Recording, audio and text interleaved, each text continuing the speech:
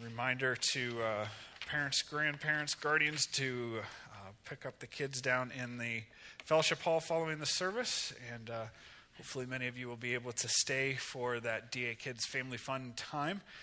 Down in the fellowship hall is where that will be. So this morning we're going to be looking at a number of different passages, kind of a topical message this morning, looking through the idea of being transformed through grief. Last week, we started this series on good grief. And whenever I think of good grief, I think first of Charlie Brown, and good grief. Whenever things didn't go well, it was good grief. Or one of his friends, good grief, Charlie Brown. And so it's not that kind of, what's wrong with you, Charlie Brown? Oh, aren't you going to get it together? But what does grieving well look like? Last week we talked about grieving well. We looked at Psalm 42 and 43. And we talked about that need to sit with our grief. Sitting with it because grief is both crushing and confusing. And so because grief is both crushing and confusing, we don't want to sit with it. But the very fact that it is crushing and confusing means that we absolutely do have to. So the thing that we don't want to do, sit with our grief in the right spaces, the thing we don't want to do is the thing that we do need to do. And as we grieve, the author of Psalm 42 and 43, which I believe probably was David, set out this pattern for how do we grieve well. He talked about putting our hope in God. Why are you downcast, O my soul? Why so downcast within me? Put your hope in the Lord, for I will yet praise the Lord, he said 3 times.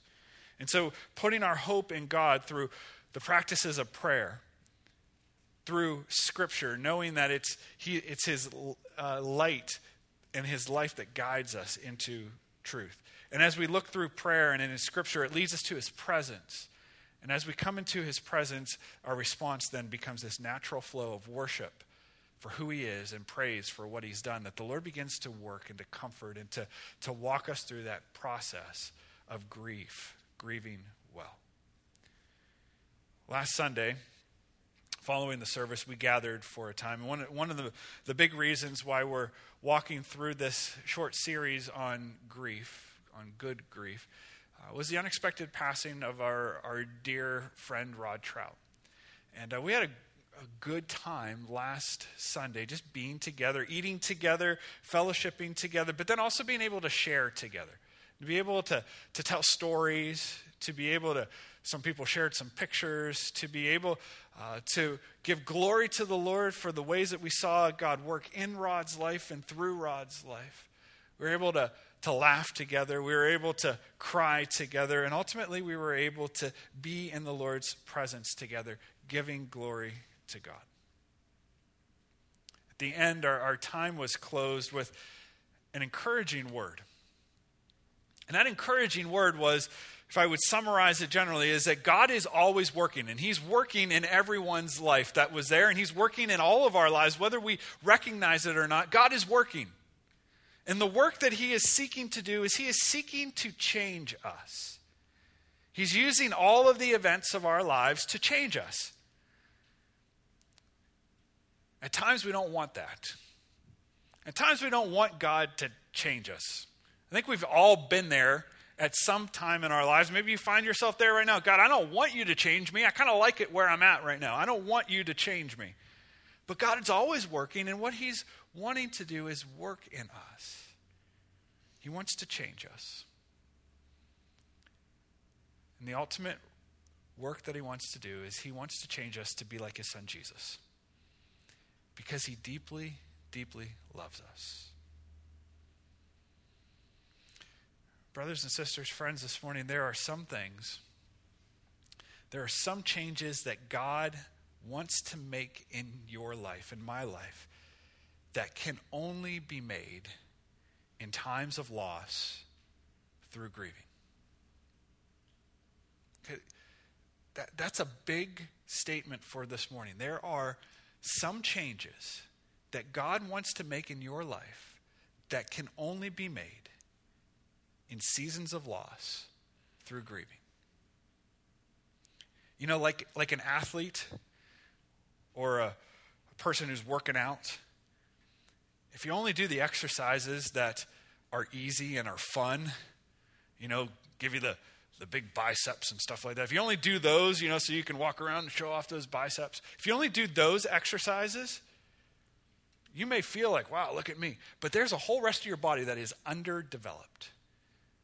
And oftentimes it's the exercises we don't want to do that are what we are needed to be able to be well-rounded and have all of our body worked out. It's the same thing in our spiritual lives. There are things in our lives that God wants to do, areas he wants to use and bring development in, that during times of loss, during times of grief, are prime times for him to do it.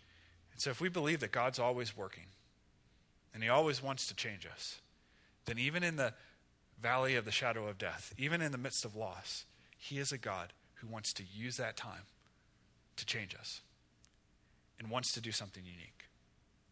And so this morning, as we look at this idea of being transformed through grief, we want to look at grieving because grieving increases our capacity to do 4 things. There's probably more things in Scripture, but these are 4 I believe the Lord wants us to look at this morning. Grieving increases our capacity, and there's sermon notes in your bulletin, to first become like Jesus. We already kind of alluded to this, so if you have a Bible, if you want to turn to Romans chapter 8, if you find the New Testament, Matthew, Mark, Luke, John, Acts, and then Romans. Romans chapter 8, verses 28 to 30. Grieving increases our capacity to become like Jesus. Here's what the Apostle Paul says, Romans 8, 28 to 30. He says, "And we know that in all things God works for the good of those who love him, who have been called according to his purpose." What is his purpose for us? Verse 29, "For those God foreknew, he also predestined," and here's the purpose, "to be conformed to the likeness of his Son, that he might be the firstborn among many brothers." This is God's purpose for us, that we would become like Jesus increasingly until the day that we cross from this life in the next and we are glorified, because that's what he says in verse 30, "And those he predestined, chose before time, he also called to himself, and those he called, he also justified, in that we are legally made right before God, and those he justified, he also glorified." Make fully like Jesus. We're not going to become Jesus in the God sense, but we are going to become like Jesus, our older brother, the firstborn of the dead, among the dead. This is our purpose. This is what God intended for us from the very beginning of time. Think about this. God knew you before time ever existed, and he called you by name in love, Ephesians tells us, to be in relationship with him, to become like his Son, the Lord Jesus Christ. Grieving then increases our capacity to allow that process to take place, to be conformed to the likeness of Jesus. This is a good thing. We often like to talk about, live in the power of Jesus, and live in the authority of Jesus, and love like Jesus, all these things. But there's aspects that grieving and loss can only allow us to become like Jesus in. One of those is the fact that in Isaiah chapter 53, verse 3, it says that Jesus prophesied about 600 years before he came. It says that he was despised and rejected by men. What does it say? A man of what? Sorrows, and familiar with suffering, like one from whom men hid their faces. He was despised, and we esteemed him not. See, if we want to be like Jesus, if we're going to become like him, if this is what we have been predestined to become, part of that is he was a man of sorrows. Now, does this mean that Jesus always was walking around like Eeyore, woe is me, the cloud of gloom? No. Jesus was full of hope.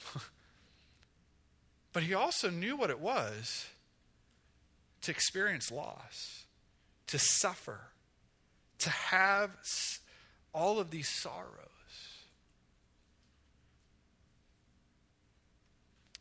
In Hebrews chapter 5, verses 7 through 10, it says, "During the days of Jesus' life on earth, he offered up prayers and petitions with loud cries and tears to the one who could save him from death, and he was heard because of his reverent submission." Teaches us a little bit about our posture before the Lord in prayer, doesn't it? Reverent submission before the Father. Now this verse 8 is crazy. Although he was a son, pre-existent as the Son of God, fully God, who became fully man, although he was already a son, he learned obedience. Did he not know how to obey the Father before that? Well, he fully knew how to obey the Father. He came to this earth in obedience to the Father. But he learned obedience here on this earth from what he suffered. And once made perfect, we'll come back to that in one moment. He became the source of eternal salvation for all who obey him and was designated by God to be the high priest in the order of Melchizedek.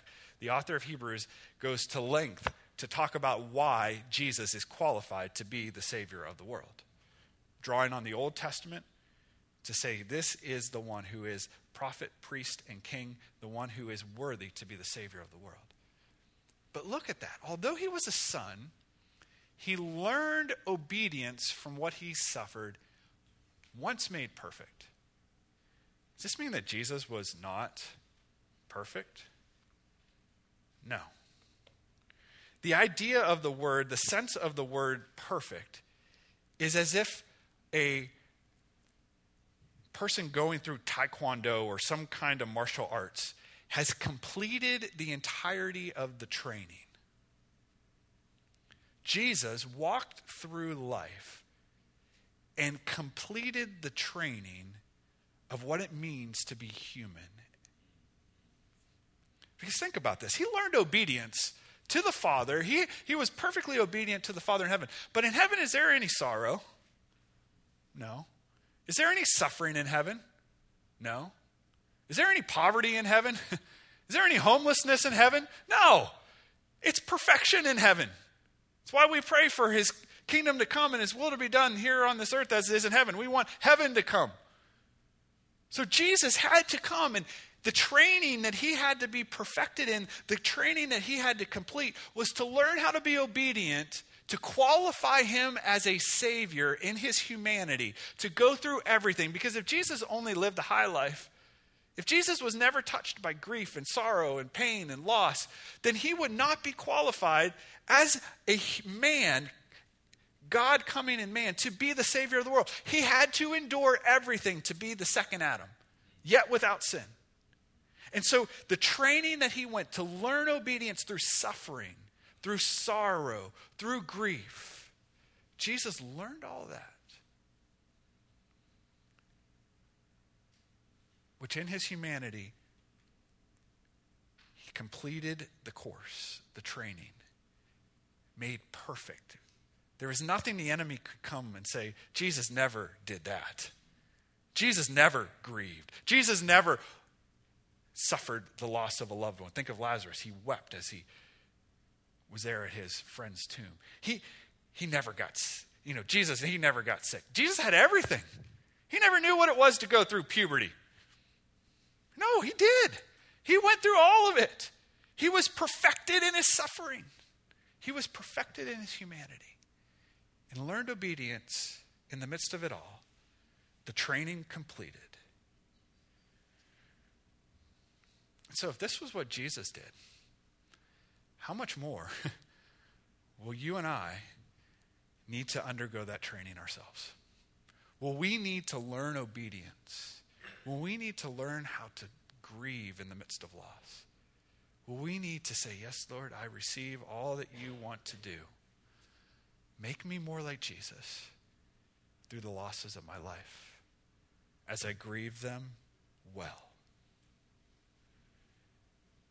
Grieving is one of the many ways that God will use to increase our capacity to become more and more like Jesus.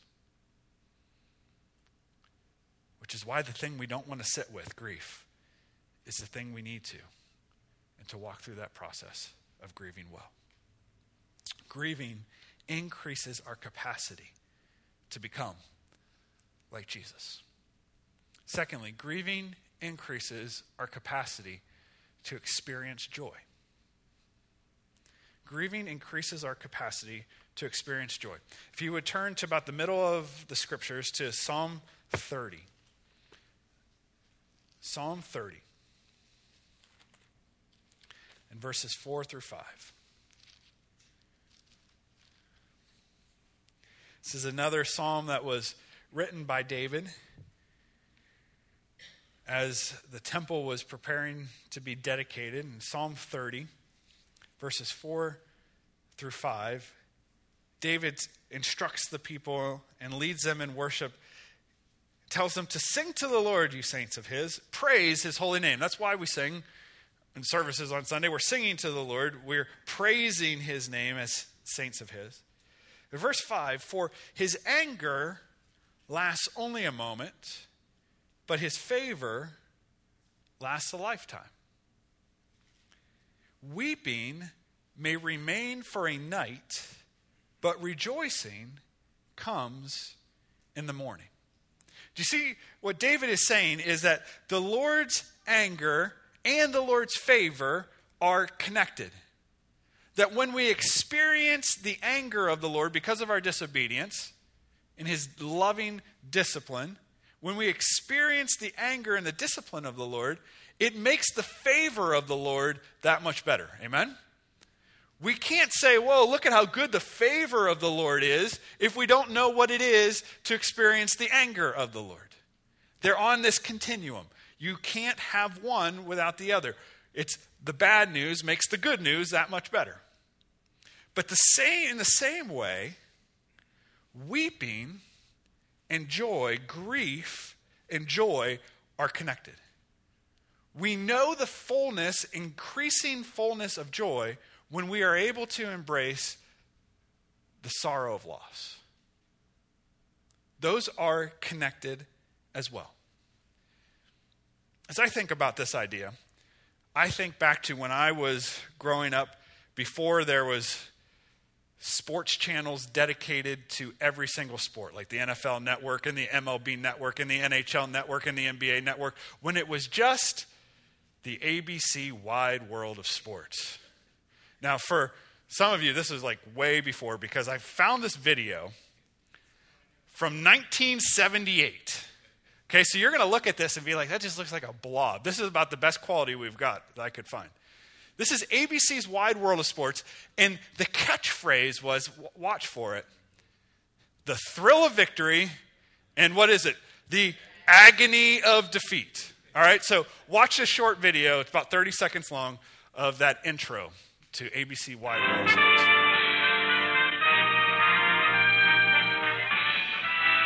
Spanning the globe to bring you the constant variety of sport, the thrill of victory, and the agony of defeat.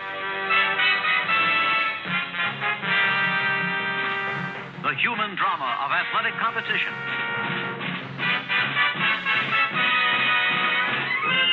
This is ABC's Wide World of Sports. Ah, the good old days, right?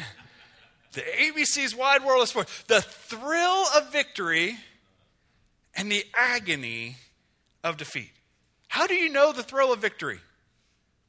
Only when you have experienced the agony of defeat. How do you experience the favor of God in increasing ways? When you understand what the anger of God is like. How do you understand the joy of the Lord? When you understand the depths of loss and you grieve and you mourn and you weep. Dr. Ron Walborn, who's the dean at Alliance Theological Seminary, came up with this idea of this pain-joy continuum. So in this, see, you have pain on one side, and then you have joy on this side. And imagine these are two walls. And these walls are connected by this line, and this line is the realm of feeling. And so if we don't grieve, if we don't really feel loss, then loss and joy are just kind of here. And you're just kind of always in this place of kind of hollow and dead inside. The realm of feeling, you don't go high, you don't go low. There isn't real sorrow, but there isn't real joy.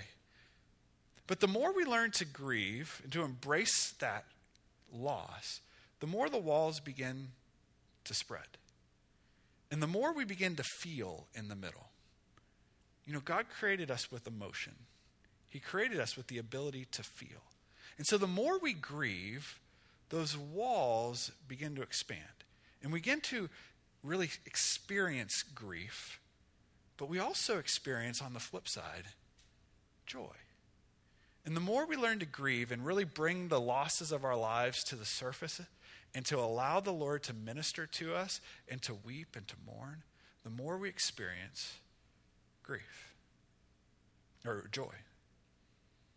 The walls begin to move more and more. And that continuum grows. But when we shut it down, we just kind of live in this spot where we don't really feel much sorrow, but we don't feel much joy either. It's safe. We don't have to feel much pain, but we also don't have much joy. When I was 14 years old, my grandfather passed away. And I could not stop crying at his viewing. I mean, people were coming. It was supposed to be like a 2 or 3 hour thing, and it just went on and on and on because everyone knew my grandfather, and people were just way outside of the funeral home waiting. It just went on. And the whole time, I just could not stop crying. And as we gathered together, finally, after the last of the people left, as we gathered together around my grandfather's casket, all of my aunts and uncles and my cousins and my grandma was there. And I just could not stop.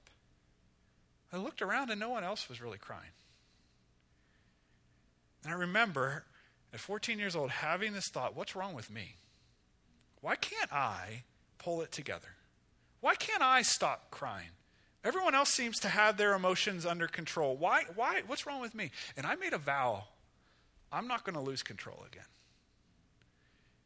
And I am still on that journey of allowing those walls to grow because of that choice to shut that down. I'm not going to lose control. I'm not going to grieve in a way that I can't be under control, where it just comes and I can't stop it.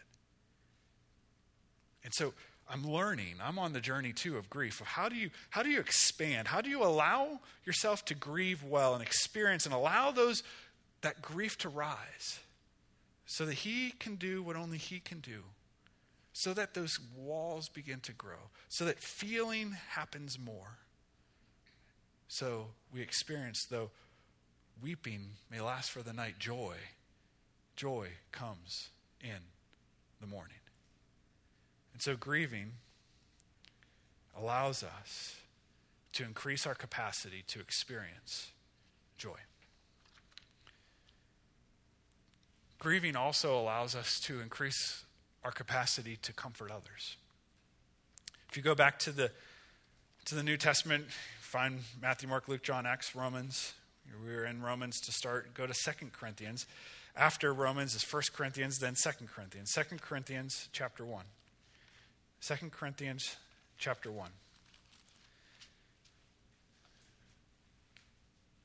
Verses 3 through 7, Paul writes to the church in Corinth, and he says this, 2 Corinthians 1, beginning in verse 3. Praise to the God and Father of our Lord Jesus Christ, the Father of compassion and the God of all comfort. Make note of that. We'll come back to that in a second. The Father of compassion and the God of all comfort. Verse 4, who comforts us in all our troubles so that we can comfort those in any trouble with the comfort we ourselves have received.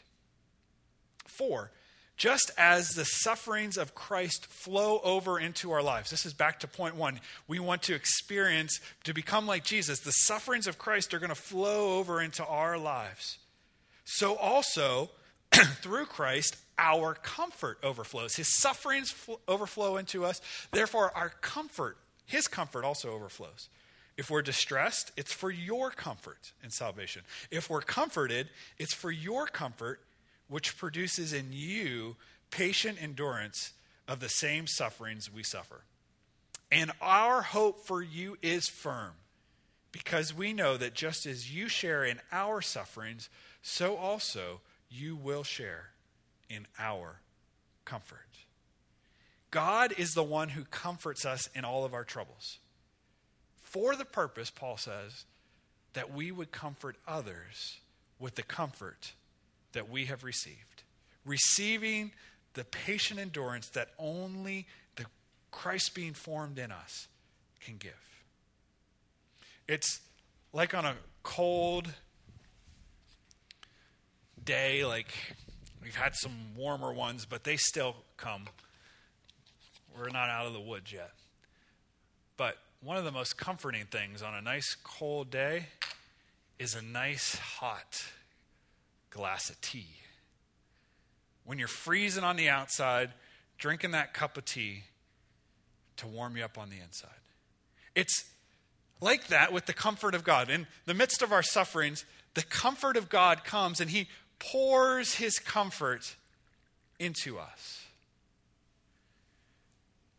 But it's for the purpose then of once we are comforted, then we are able to then pour out that same comfort into the lives of others.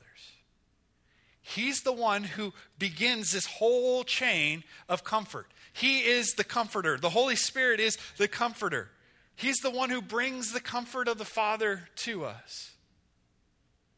And he pours it into us so that as we are comforted, we are able to then comfort others. It's like a reservoir of comfort that we are then able to draw on to give away to others. See, there's a principle in the kingdom. And that principle is we can only give what we've received. We can only give what we have received. And so that idea of, back to verse 3, the Father of compassion, giving compassion and comfort to others is the direct result of the comfort and the compassion of the Father poured into us. You know, if you're one of those people, and I know we're all built different. Some people are just more naturally like comforting of others. We're drawn to people, you know, we feel others' pain a little bit more. But if there isn't levels of compassion that's not like, oh, this is just how I'm wired. If there isn't the compassion of the Father when people are in sorrow and people are in grief, it may be one of those warning lights on the dashboard of your car kind of moments where you're like, have I really grieved well? Because if we're looking at others who are in grief and we're like, what is wrong with them? When are they just going to get it together? Just move on, would you? If that's our posture, if that's what we're thinking when other people are in grief, it may be one of those warning moments for us to be able to say, what have I done in the area of grief? Have I done the work of grieving the losses of my life so that the care and the compassion and the comfort of the Father is poured out into me so I can give it away? Henry Nouwen says this: to the degree that we have grieved our own losses is the degree to which we are compassionate people. Let me say that one more time. To the degree that we have grieved our own losses is the degree to which we are compassionate people. We can only give away what we have received. Next week, we're going to finish the series looking at Job's life and his friends and how they interacted one with another. For what does it look like? How do we come along practically to comfort others? Lastly, grieving increases our capacity to experience new life and resurrection. Grieving increases our capacity to experience new life and resurrection. If you're in 2 Corinthians, just move back. 1 Corinthians, Romans, Acts, and then John. To John chapter 12, and this is where we'll finish this morning. John chapter 12, verses 23 to 26. Jesus is predicting his own death. It's coming now to the end of his life here on the earth before his crucifixion. The triumphal entry, Palm Sunday, has just taken place. And so this is somewhere probably either late on Sunday or on Monday. And it says in verse 23 of John 12, Jesus replies in the midst of the conversation that they were having as they went up to worship at the feast. It says, "The hour has come for the Son of Man to be glorified. I tell you the truth, unless a kernel of wheat falls to the ground and dies, it remains only a single seed. But if it dies, it produces many seeds. The man who loves his life will lose it, while the man who hates his life in this world will keep it for eternal life. Whoever serves must follow me, and where I am, my servant also will be. My Father will honor the one who serves me." Jesus has his death, his impending death in mind, and he relates the natural to the spiritual in this picture of a kernel of wheat. That a kernel of wheat must fall to the ground and die in order for it to produce many seeds. If it doesn't fall to the ground and die, it will remain just one seed. He's relating this to himself, and he's saying, my life is coming to an end. I'm going to lay my life down. I am going to die. But by my death, there will be many seeds.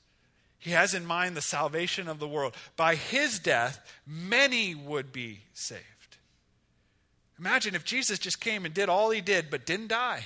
Didn't lay down his life to sacrifice. He would have done an amazing thing, but he would not have purchased the salvation of the world because his life needed to be given in order for the salvation of many, for the fruit of many to come.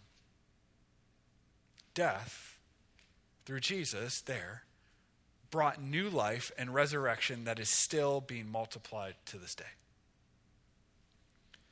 Verses 25 and 26, then he goes on and he says, if anybody's going to love me and follow me and serve me, essentially what he's saying is, this is the way. This is the way that the kingdom works. It's not keep your life, be that one kernel. It's being willing to die to self, being willing for your life to be laid down so that it would multiply, so that it would produce many, many, many times over.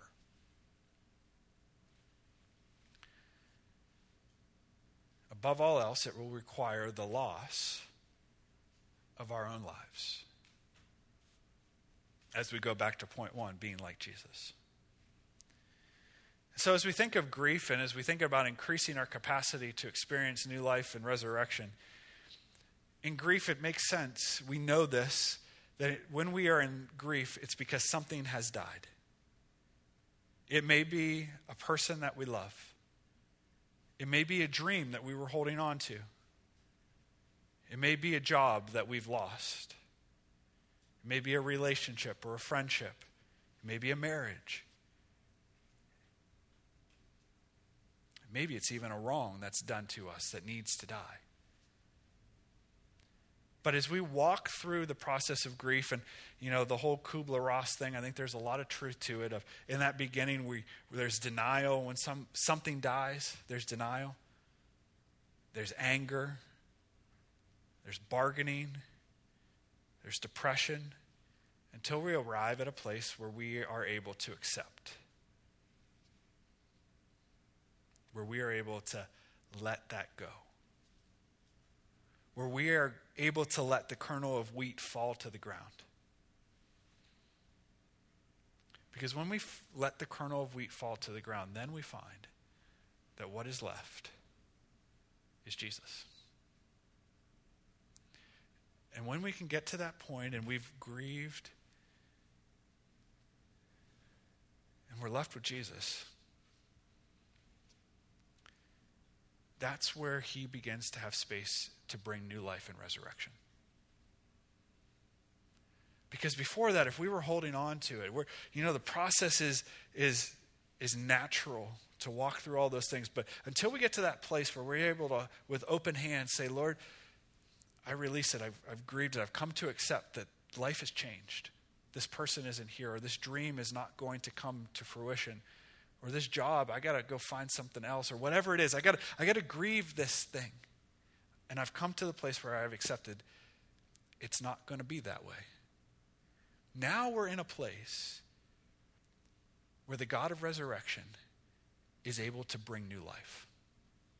This does not mean that we just move on like nothing ever happened. It does not mean that it's a replacement. It does not mean that we just forget about that person or that dream or whatever it may be. It's always going to be a part of our story. They're always going to be something that we might miss and come back to. But now there's space that we're able to say, okay, God, what do you want to do new?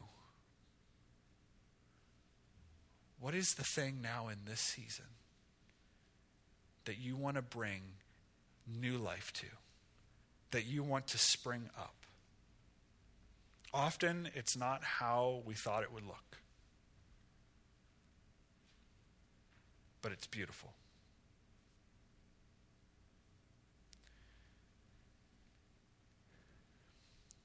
If you're in the beginning stages of grief, this spot right here just seems like, almost seems wrong to talk about. And if it feels wrong to talk about, that's okay. But this is what our God loves to do. He loves to, in our sorrow, as he's doing these things, making us more like Jesus, as he's bringing joy, as he's bringing comfort in the midst of grief, he's going to bring, and this is the hopeful picture, he's a God of new life and resurrection. Behold, something new will spring up. Something new will spring up. Not to the casting away of that thing or that person, but just, Lord, I trust you that you're the God of resurrection, you're the God of new life, and you will do something new. And so even as we sang this morning, Lord, fill my cup, Lord. I lift it up. Lord, here's where I'm at with it. Would you have your way? I trust you that you'll do something new.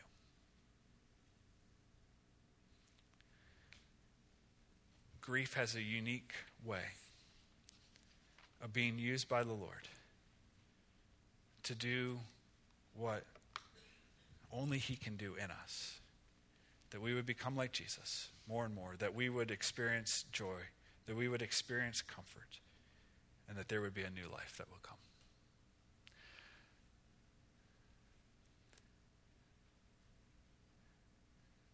So I just want to take a few moments just to pray together as we would close, before the worship team would come to lead us in a closing song.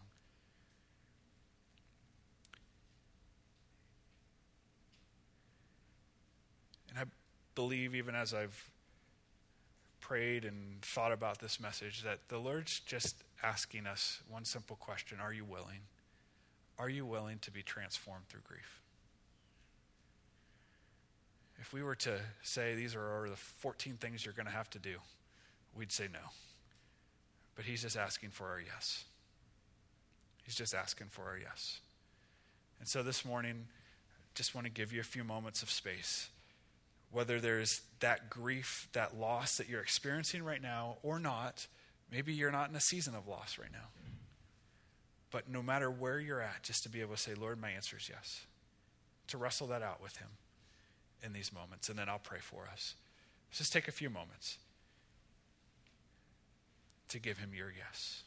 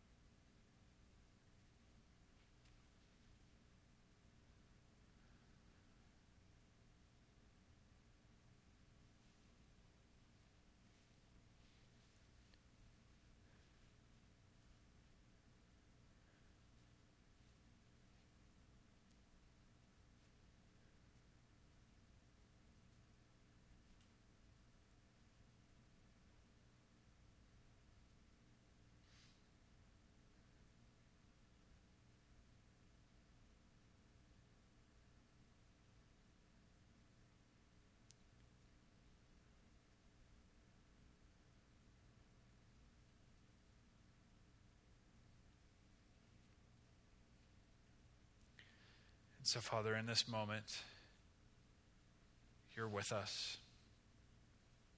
You're with us in our sorrows, and you're with us in our joys. You're with us when we tangibly need your comfort, and you're with us when we feel as though we're doing pretty good. You're with us, Father, when life is springing up all around us. And you're with us when life